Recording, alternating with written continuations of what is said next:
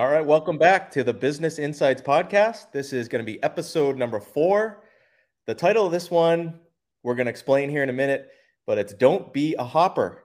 And my name's Adam, and our other host, Brian, is with me. How you doing, Brian? How we doing, everyone? So yeah, we are ready to talk about hopper is actually a term that I don't know if you invented it, but for me at least, I heard it for the first time when you mentioned it probably years ago. But it really is a perfect term for this type of a business owner. And we want to make this episode to really communicate to any business owner why not to be this type of hopper. And so first, let's go. Brian, tell us exactly what is a hopper in your definition and what does it mean? Great question. I would say somebody who constantly hops around with their marketing and doesn't really look at themselves as far as maybe there might be some things that they need to look at as far as their own internal, like we talked in the last episode, their inside reality, instead of hopping around from one agency to the next, thinking that somehow they're going to have some magic sauce or whatever that's going to change their internal reality. It just doesn't work like that. Yeah, we're not talking about a business being, you have to be with the same digital marketing company forever to have one company that you work with for the life of your business.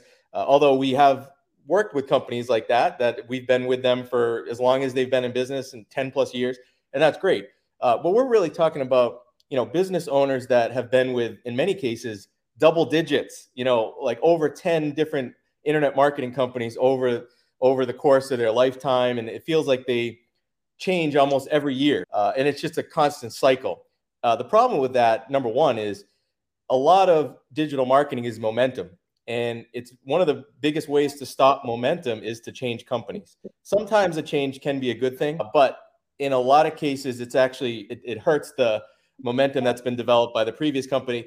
And it's not like you have to start all over when you switch companies, but inevitably, not everything ever gets carried over 100% of the time when you move from one company to the other. So I think that's a key definition. It doesn't mean you can't switch companies, once in a while, but I think by and large, it's better to try to work with whatever company you're with now, to try to work with them and whatever the issues might be, rather than trying to just think the solution is to jump to another company without trying to figure out a solution with who you're with now first. Totally agree.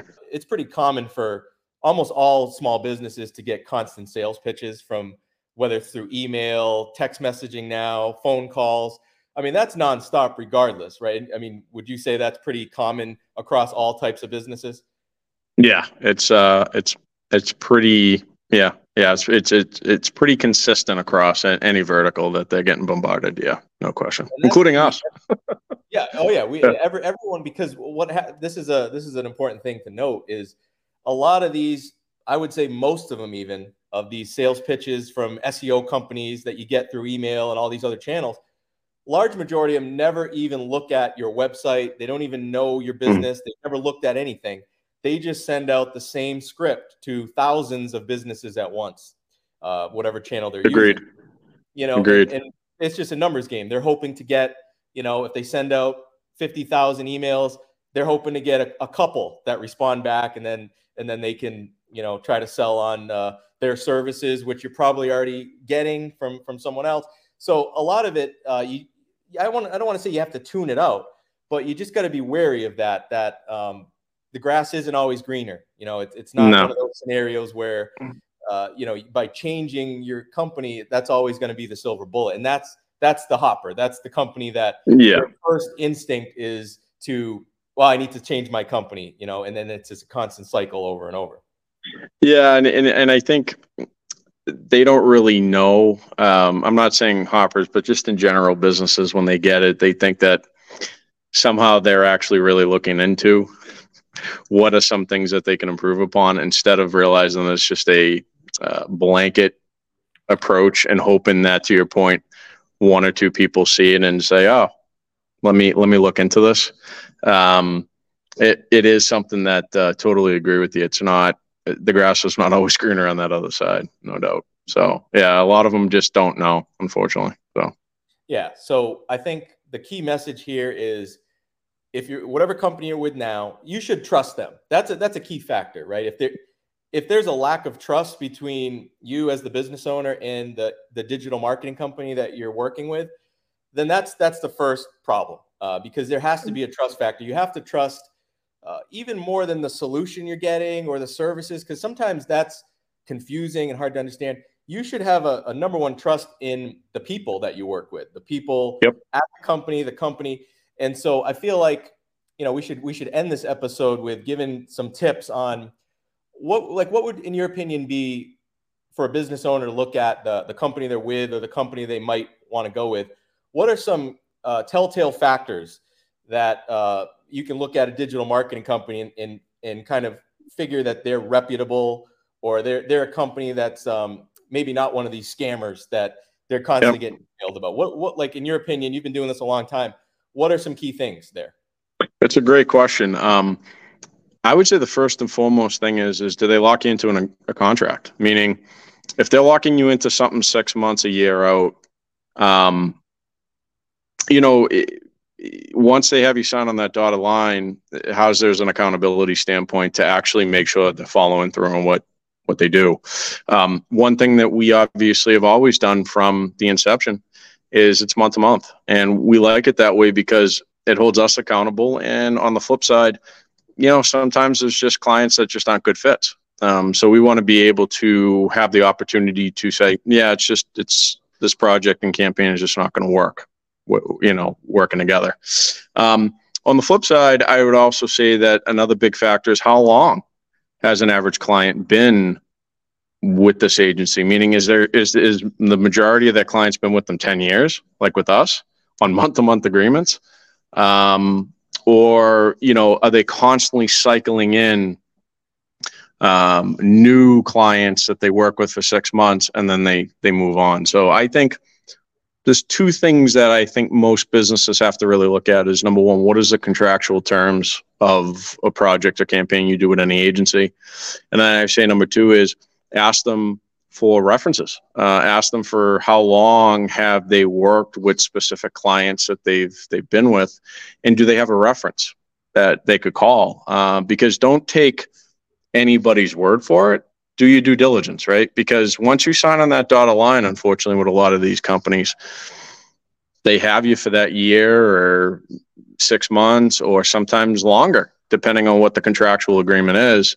And it's very, very difficult to get out of those things once you sign it. So I'd say it falls on the small business, whatever business owner it is, to do their due diligence on who they're doing business with and look at those two factors. I would say would probably be the two most important to look at. Yeah. Love that, and 100% agree. Yeah, I would say for me, it's how long have you been in business? Now, that's not the end all be all, but that's a big thing, especially in our industry. Not Oh not yeah, to say big a new time. Yeah. company that pops up can't do a good job, right? I'm not saying that, but when you have options, there's a lot of companies that do what we do, or a lot of individuals, freelancers that do what we do. So when you have the choice of going with a company that's been doing this 10 plus years for hundreds of clients, with great success, like you said, on month-to-month agreements. So basically no contract other than like a 30-day type of thing, but they've stayed with it for a decade plus. That's a very telltale sign. Anyone can tell you anything, and they will. Any company that you reach out to or that reaches out to you, they're gonna tell you they could do better, generally Mm-hmm. speaking, right? Especially the scammers. The reputable companies, they'll actually look at it, and we've told this to other companies, other businesses before, that yeah, you're doing very well right now. Actually, you should stay with. We've said this multiple times to business owners, and they were actually shocked. But we told them you should stay where you're at, stay with your company, Right. and maybe tweak some things, but you don't need to make a switch. Probably none of the scammers, actually, if not very few, would ever say that. Yes. So I think, yeah, length of time in business, referrals is key. But on that note, one of the things that we do that's very different than a lot of companies is we have a policy where we won't work with the same business type in the same local geographic area. So we're exclusive to that. Whereas, there's a lot of sales pitches out there now with, oh, we only work with this type of business. Well, the problem with that is they're trying to work with your competitors too. And do you want to be working with the same company that's also trying to promote your competitors against you, that doesn't make a lot Agreed. of sense. So that's No, something to think about. no, And then no. lastly, I think the local thing is key. Again, there's a lot of choices for a business to do this. Why not go with a company that's based in your local region, where, a lot of stuff can be done virtually, and it is, but for me, if I'm a business owner, if I have the choice, I'd rather work with a company, all things being equal, that I could have a live person come to my office and talk to me. But just having that option makes me feel good as a business owner. It's a little old school, I know, but I think that is something to consider too as a business owner when you have this many choices. Yeah, and I think, to your point, Adam, I think that will always be, at least I would say to most business owners, something important to know that somebody knows their market, knows, what's actually going on as far as geographic. As the different parts of the country, it's just totally different lay of the lands and understanding the marketplace. And I think working with somebody who knows it, I think is important, because picking towns, geographical areas, if somebody doesn't really know the lay of that land, it makes it very difficult to make sure that they understand what you're trying to get across as a small business owner. So yeah, I think that goes a long way with working with somebody local that understands your marketplace, understands geographics, because that's important to know how you want to target an audience, what type of demographic you're looking to get. So yeah, I think that lends a huge part to it too. Yes. And as we wrap this up, that is a great point, because while I don't think that companies like digital marketing companies that specialize in a specific industry, I actually think that's a disadvantage, and we're going to do a full episode on that. But I completely agree that digital marketing companies that are in your local area, that work with other companies in your local region, that is a huge advantage, because to your point, there's so many nuances with geography and zip codes and towns and just the lay of the land, like you said. That is a big advantage, in my opinion. And again, I do not feel that the industry specific is important. I actually think it's a disadvantage. So we're gonna do a full episode on that. But we're gonna close this one here, and we'll be back with another one soon. Episode 5 will be coming up. The title of that one is going to be "Do Not Forget to Engage Your Customer Base." Everyone, thanks for listening to this one. Thanks, guys.